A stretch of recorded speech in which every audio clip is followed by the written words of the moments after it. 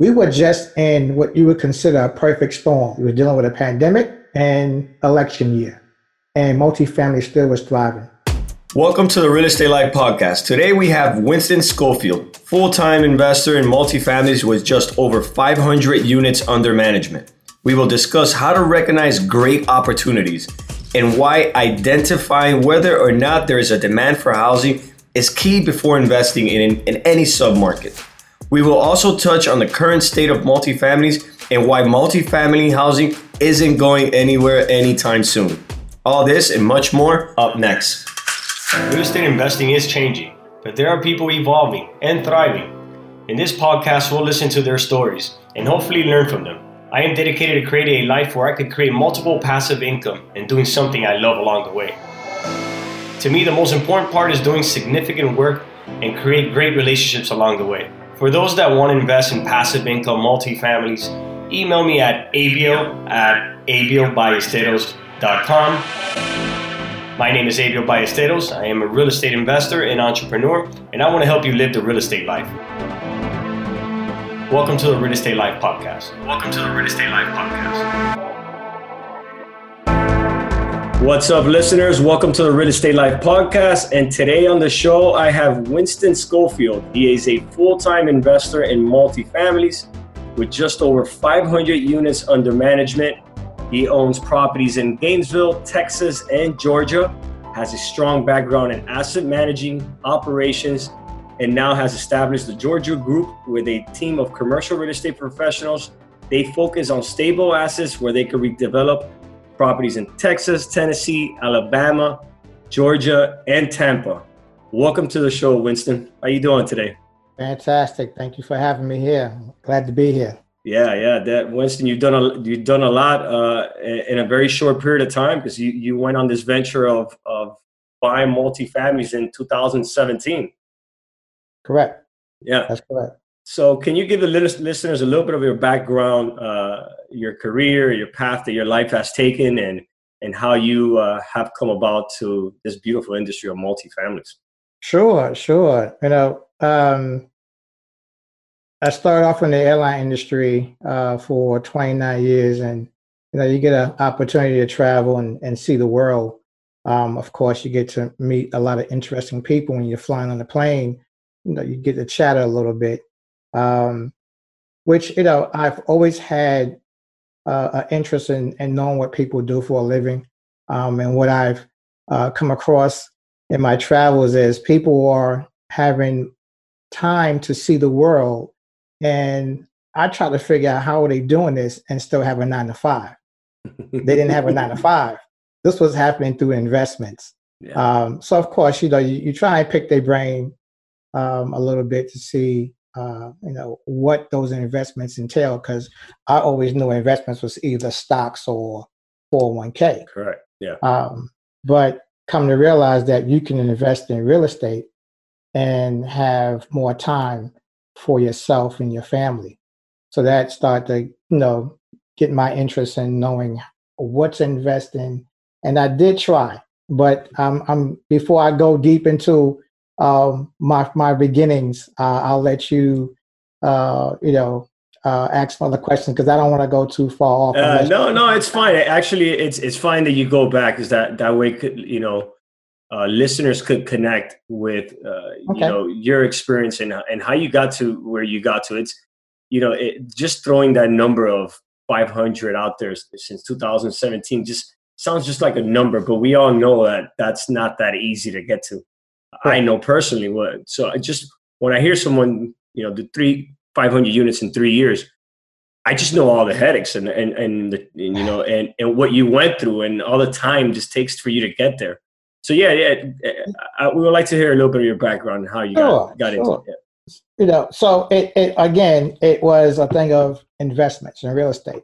So, okay, I'm hearing all about flipping homes, and so I tried my hand in flipping, and I didn't see the upside in investments. That's too much hands-on to say you're passive, because if you're not flipping, then where's the income coming in from? So I tried the flipping, and that wasn't it. Okay, now it's time to go into multifamily. But I went into quads, assuming that I couldn't afford to do larger deals. So I started off in quads and realized that there really isn't a whole lot of upside in doing quads. They can buy and hold and, reap some of the passive income off of that, but this wasn't enough to allow me to live the lifestyle that passenger on the plane was talking about. Yeah. So I needed to educate myself on multifamily on a larger scale. So I started attending a lot of networking events, signed on with Brad Sunrock Group, turned around and signed on with Dan Hansford Mentor Group, signed on with Brian Chavis Mentor Group. So I'm just like a sponge trying to gather up enough knowledge and know-how moving forward. And then just went for it. Went for it first as an LP to get some insight on what it really entailed. Yeah. I think the biggest mistake I probably would have made would have been to jump in and try and be a GP with no experience. So it was a gradual step into an LP, having an understanding of the industry, and then going into a GP. Now, let me ask you, the transition from flipping houses to your quads to buying your first apartment, what was the length of that? Was that years? Was that months? It was years. Yeah. It was years. It was because I was still doing a W-2, right? So my time was limited.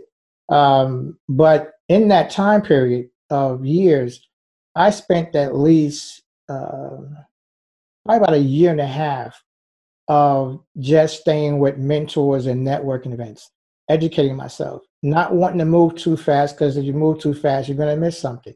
Yeah. So I really took my time.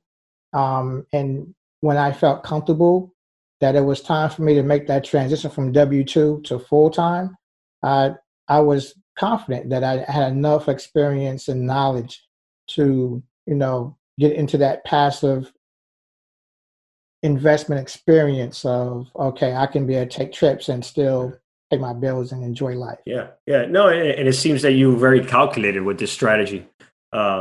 It's a big responsibility to be a GP and manage and raise capital. So you were conscious about that. I do see a lot of some wild people out there raising money and not doing correct underwriting, not getting the construction correct. And those are things that come with experience. I mean, you're playing with people's livelihood, their money. So yeah, you're very conscious about that. So that's why you had to go through that process to feel confident. And that process is what makes you feel confident when you're sitting in front of an investor and you paid your dues like you did and been on both sides. You were an LP. So you know what it is to be on that other side and what the GP is not doing correctly and what reports they're not giving you correctly. So that's something that you learn by being played on both fields. What was your first GP big multifamily that you purchased? What was that deal at? That deal was in Gainesville, Florida. Yes, and it's a massive deal, for it to be my first outing as a GP. It's a massive deal. I mean, this is a deal that consists of 144 units plus a new development of about 264 units. Yeah. So, the reward is walking in as a GP, doing a value add deal, which is this is like a combination deal here. It's a value add deal and a new development deal all in one. And that's a rare opportunity to walk in day one as your first time out as a GP. But that didn't come overnight, as it didn't happen overnight. Correct. And I'm very familiar with the deal. We met through Louis Becker. He's actually we actually did a podcast together. And that's an awesome deal you guys have there. We actually did a podcast where he explains about the development you guys have going on in the back. That's going to be sweet. Right. That's a really nice deal. There's a deal that you just closed recently. I want to congratulate you on that. On the Augusta deal, Augusta, I always pronounce it right, in Georgia. Um, Tell me how you discovered Augusta. I always pronounce that name in Augusta. Georgia, Augusta. How did you find that specific deal, and why did you identify that market? Because that's an out. It's not in the city of Atlanta, which is the most popular city in Georgia. But it's on the outer skirts. What attracted you specifically to that market? Wow. Okay. Well, one, we were looking in the Atlanta market for over a year. I mean, the numbers would not just pencil out. And when you have investors are waiting on you, and you every time you go out to these trying to pencil out, and it's not. After a while, that investor is going to leave. He has to park his money somewhere. So that model of just trying to stay focused in that Atlanta market wasn't going to work for us. Augusta is the second largest city in Georgia. So we figured, let's study the market in Augusta, see what's going on. Follow the job growth. People follow job growth. So that's a plus. So we started digging out, reaching out to brokers. Came across this last asset, which we developed a pretty good relationship with the broker. Went to the typical going for tea and coffee, talking, getting to know his, I guess, his deals that he currently has in a pipeline, and giving a better understanding of our business model. Not just jumping in trying to sell ourselves. I think that's the wrong angle to take. And he, mentioned about a deal that he has come in the pipeline in Augusta. Gave us the opportunity to evaluate the deal, tour the property, and it seems like it fit our business model. You mentioned something there that I want listeners to understand, because it's something that's taken for granted. Because sometimes all we want to do is connect through emails and through a phone call with brokers. The relationship, going out and trying to get in front of these brokers on a physical lunch, dinner, coffee. I mean, these guys are busy. These guys are being, there's a ton of people trying to buy deals from them. But taking the time and actually convincing them to even meet with you in person, sometimes is a challenge in itself, because there's other big players doing that. So that's something that I strongly believe in, that relationship that you created with that broker. Because now it's not just someone on the phone. Now it's not just someone sending an email of an LOI. Now it's a relationship. And if you connect with that person in some way or another, then that actually helps the process. Even if it's not that deal in particular, but now they know, all right, I like this guy. This guy's in the business. You found a connection. Now he's going to give you another off-market deal that he has. Correct. Right. And it's about relationships. Yeah.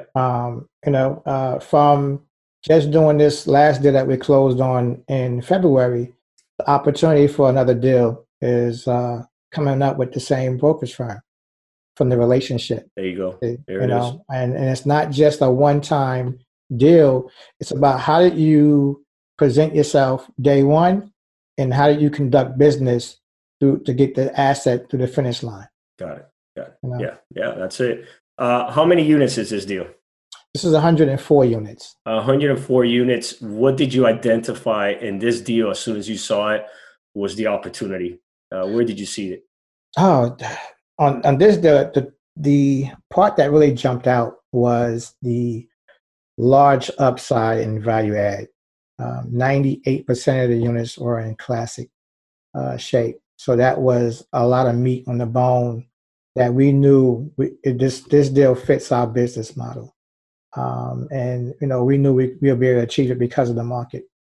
Going in, what was the average rents on those classic models? On average, rents were about $596. Wow, that's extreme. Yeah, that's which low. is extremely that's low. Right. Yeah. So, when you see that, it's almost like this is a gold mine. Yeah. What is the pro forma rent that you feel you're going to get to once you start getting those units updated? About $815. Sweet. Which is great. So that's a large upside. Yeah. We feel we'll be able to hit that target, with a strong team, strong property management team on the ground, we'll be able to make it. So just so the listeners can understand, what type of upgrades would you do to a property like that? So you're taking it from a classic classic in our, just so some people understand the lingo, it's probably a unit that's been outdated for over 20 or 15 years. So it needs a substantial updating, like kitchen floors. What type of upgrades do you need to do to get to those $800 rents? Wow. Definitely change the flooring. Right now it's carpet, and carpet can get dated. It's not the most healthiest living environment having carpet all throughout an apartment, especially if they have pets, and you have to always either shampoo or change out the carpet. So we're going to change the flooring. That's a must. Change the paint scheme. Right now it's a yellowish beige interior, which is not the in color. We all know gray family is the color. We're going to change the light fixtures. The kitchen, we're going to change the countertops as well. We're going to keep the cabinetry boxes, but probably change the doors and the handles. You're saving a lot of money there. Right. I like that strategy. Right. There's all white appliances. We're going to change it to black appliances. Mm-hmm. So we believe in going with that package. We'll be able to accomplish our target goals in no time.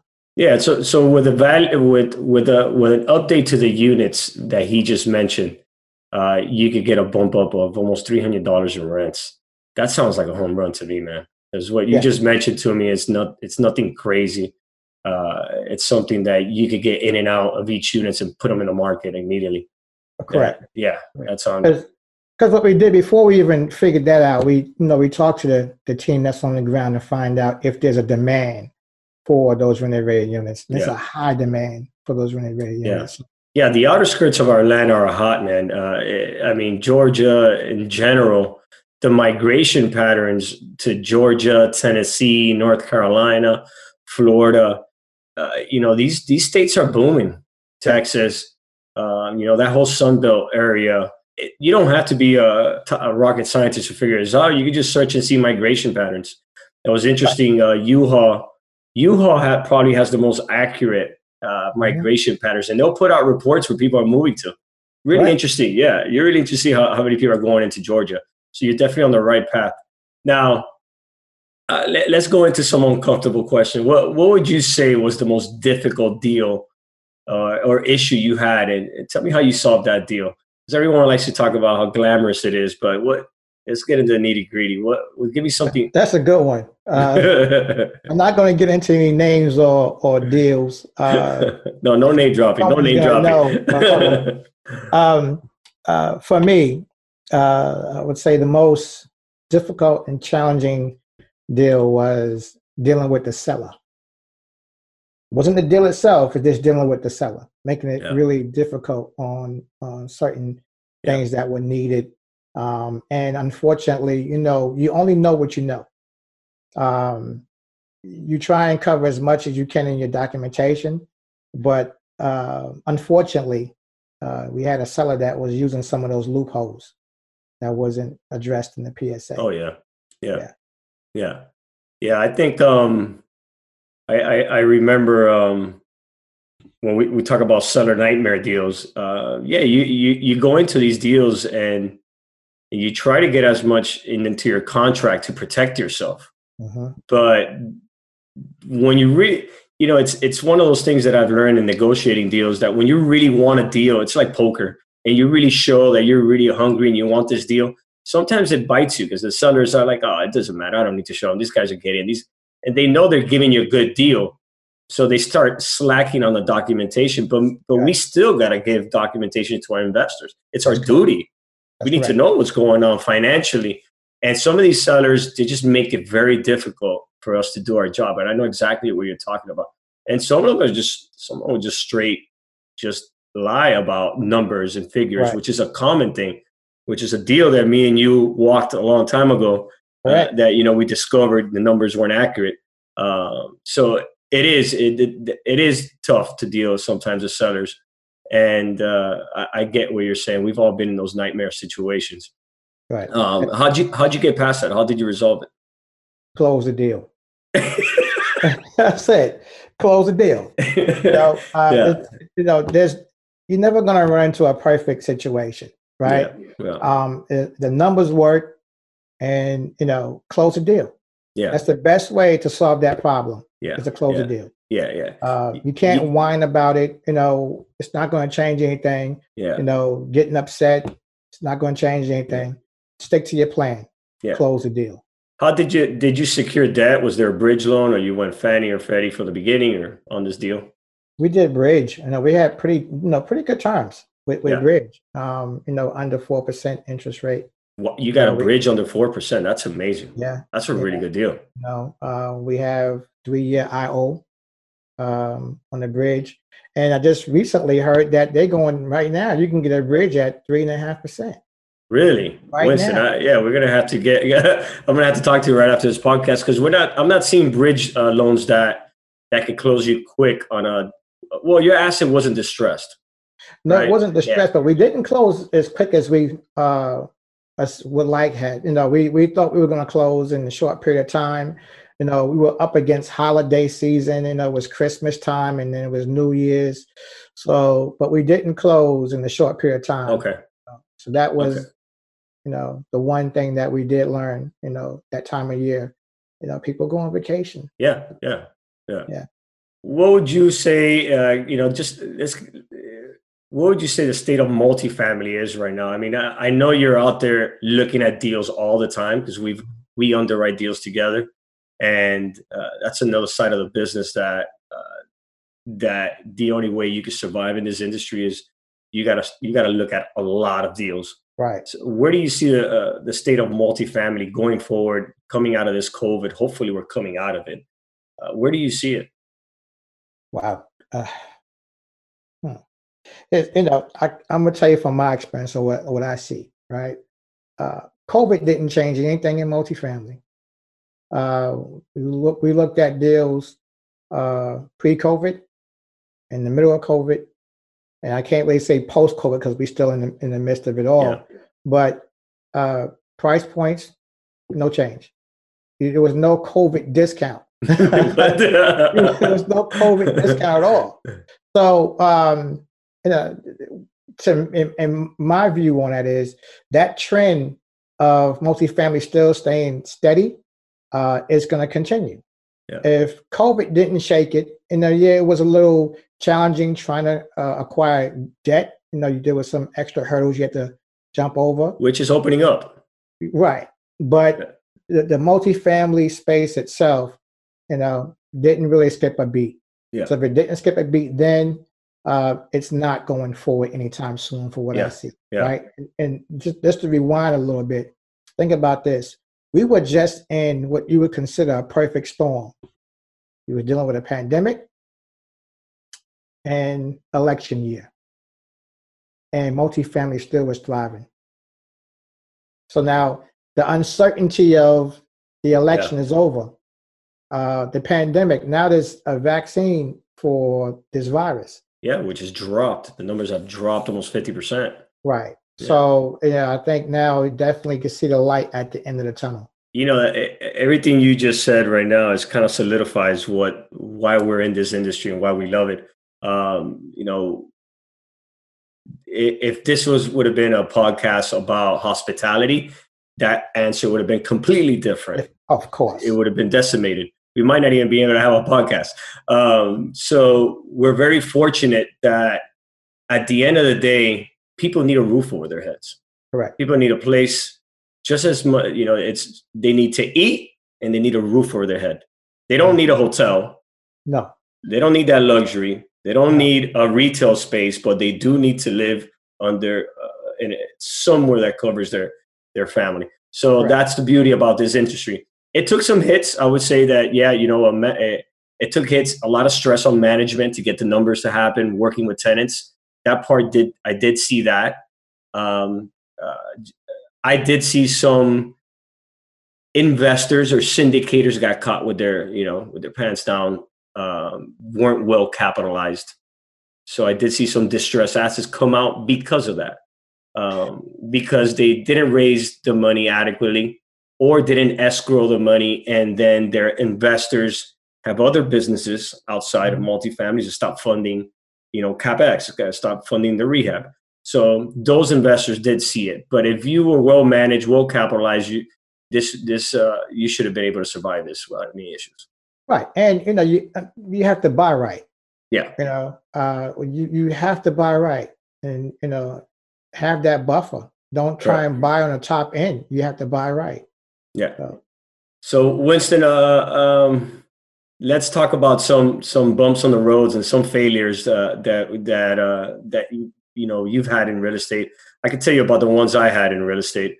My biggest failures were when we're talking about flipping, whereas overly leveraged and buying way too many single family assets with no income or cash flow coming in. And I always mention to buddies of mine who are still in the industry flipping houses, I'm like, be careful because you're buying all these flips, there's no incomes, and you're buying all these single families. So that's one of my biggest failures, and I always preach it. Just be careful you don't overly leverage yourselves for the assets with no cash flowing.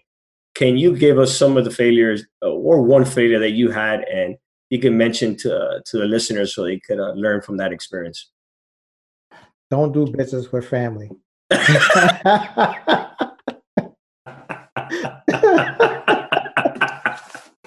So I'm not going to get in detail, you can't fire them. No, you can't. Don't do business with family. I can't go into detail on that one. I do employ some family members. I can't fire them. I can't fire them. That's a bad business deal. Don't do business with family. Yeah, I hear you, man. I hear you. Yeah. So what advice would you give the younger Winston, the Winston before he got in and bought his first deal in 2017? What advice would you give that listener that's trying to step in and he's dabbling in those fourplexes and duplexes and he wants to take the leap of faith? He's watching these videos and what advice would you give that person? Wow. Everyone is not for you. Everyone will not support you. The ones you are looking for to help you will not help you. Unfortunately, everyone don't want to be your partner unless you're able to add value. And when you're a newbie, how can you really add value as a newbie? You don't have the experience. You really don't have the knowledge. The only thing you're able to offer is your time as a newbie. So which is precious. Right. There's no precious thing we have. That. Right. Yeah. So as I would tell my younger self just starting out, be willing to invest your time. Don't look for the pat on the back. Mm-hmm. That investment is priceless because there's no price tag on your time. But don't give your time to anyone because not everyone is not in position to appreciate your time. Yeah, worthiness of your time. Mm-hmm. Some people will waste your time. Yeah, and my time, have been wasted time and time again. Yeah. In this industry. Yeah. The younger me, take the time to vet people out, because some people are not whom they say they really are. They're not really doing it. They're more so talkers than doers. Correct. And when you're young, of course, you got to go down that road of finding out, are they really doers or are they talkers? So. Yeah. You said a lot of things there that touched a nerve in me too, because when I'll use the example of SAR Apartment Capital when I approached my two partners in the industry. I knew that the one thing they needed help was someone to help them out, and there was time. They needed someone to help them grow. They were both monsters in their industry. They were both really good at what they did, but I knew that we could grow more if I gave them all my time And I agree with you on that. But you have to identify people that are worthy of that. And that's the challenge. Right. That's a challenge because you just spend time away on people that are not worthy of it. So I got to say, I got lucky. And obviously you did too also. Because look what you're doing now. So Yeah, but it was, it was challenging though, because I've given up, I think, probably too much time to individuals that were not worthy of my time. But that's just part of the experience. It's part of the process. Yeah, it's part of the process. Now, Winston, everybody has a definition of, I've heard all types of different definitions of what financial freedoms mean to them. And what does financial freedom mean to you? Yeah, okay. So to me, financial freedom is, today is what, Friday? Okay, yeah. Well, weekend, right? Let's say it's a Friday. Hopping on a plane, taking a trip to Miami or you coming Puerto to my Rico, backyard? Yeah. Or, Paris, just to relax, just to get away. Yeah. Not having to worry about, man, I got to hit that clock on Monday. Or I can, if I'm in, I'm in Puerto Rico and I want to stay an additional day, I can. Yeah. It's just having that freedom to go and do what you want to do and return whenever you want to return. Yeah.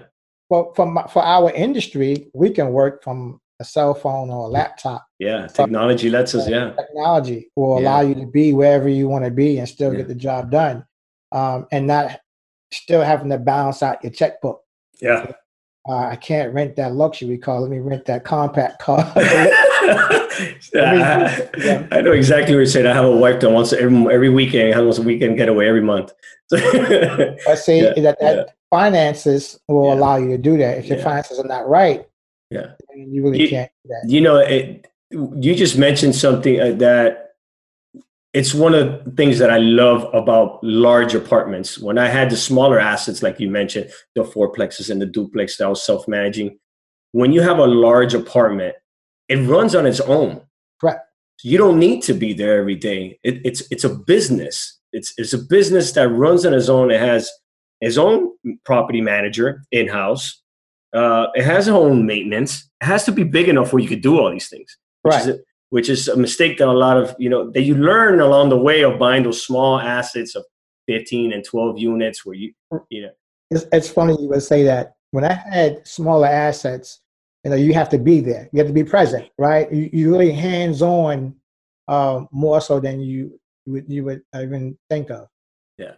Now I'm boots on the ground for this deal in Augusta. I feel guilty because I feel like I should be there, at least 3-4 days out the week. And because of the size, and it's not my role. Yeah, you don't need to. You don't need to. No need for me to be there, but I feel like I should be there. So I do go there more than the norm because it's in me to be there. It's all right to get that weekend getaway. It's all right. It's running. It's not going to fall apart. Look, I came from the restaurant business. I had 2 restaurants. I've never worked so hard in my life. Mm-hmm. This industry of multifamilies, oh man, I love it. I love it. I just went to Costa Rica last weekend, and it was a last minute thing, just like you said. And I knew that my properties were being managed correctly. Right. And another thing of having great partners, I knew if anything, my partners took care of it, because this is not a one-man show business. Right. This is not a business you could do on your own. You have your partners you rely on. So that's another beauty of it. But the deal's big enough where everyone eats. And that's why I love large apartments. I got you. That's why I love it. Right. Winston, it was a pleasure talking to you. You dropped a lot of psychology here, and that touched the nerve in me, and I hope it connects with a lot of listeners. You seem very passionate of what you do, and I like that. It's contagious. How can listeners get in touch with you? Where can they reach you? Your email, if you want to drop that. And then I'll also drop it in a link at the end of this podcast. Yes, you can reach out to me through my website, jorjew.group.com, or you can email me at winston@jorjewgroup.com. You can also find me on LinkedIn, through Jorjew Group as well. So I'm all over the map, my word's open, let's connect, Awesome. let's talk. All right, Winston, thank you for your time, man. I appreciate everything you just dropped here. Oh, Thank you. man, you're welcome. I wish we had some more time. I all day. You know, No, we'll set up another one. Your next deal, we'll do another podcast. Well, that's coming soon. You know, right around the corner. Take care. Thank you. Thank you for listening to the Real Estate Life podcast. I hope you enjoyed this episode.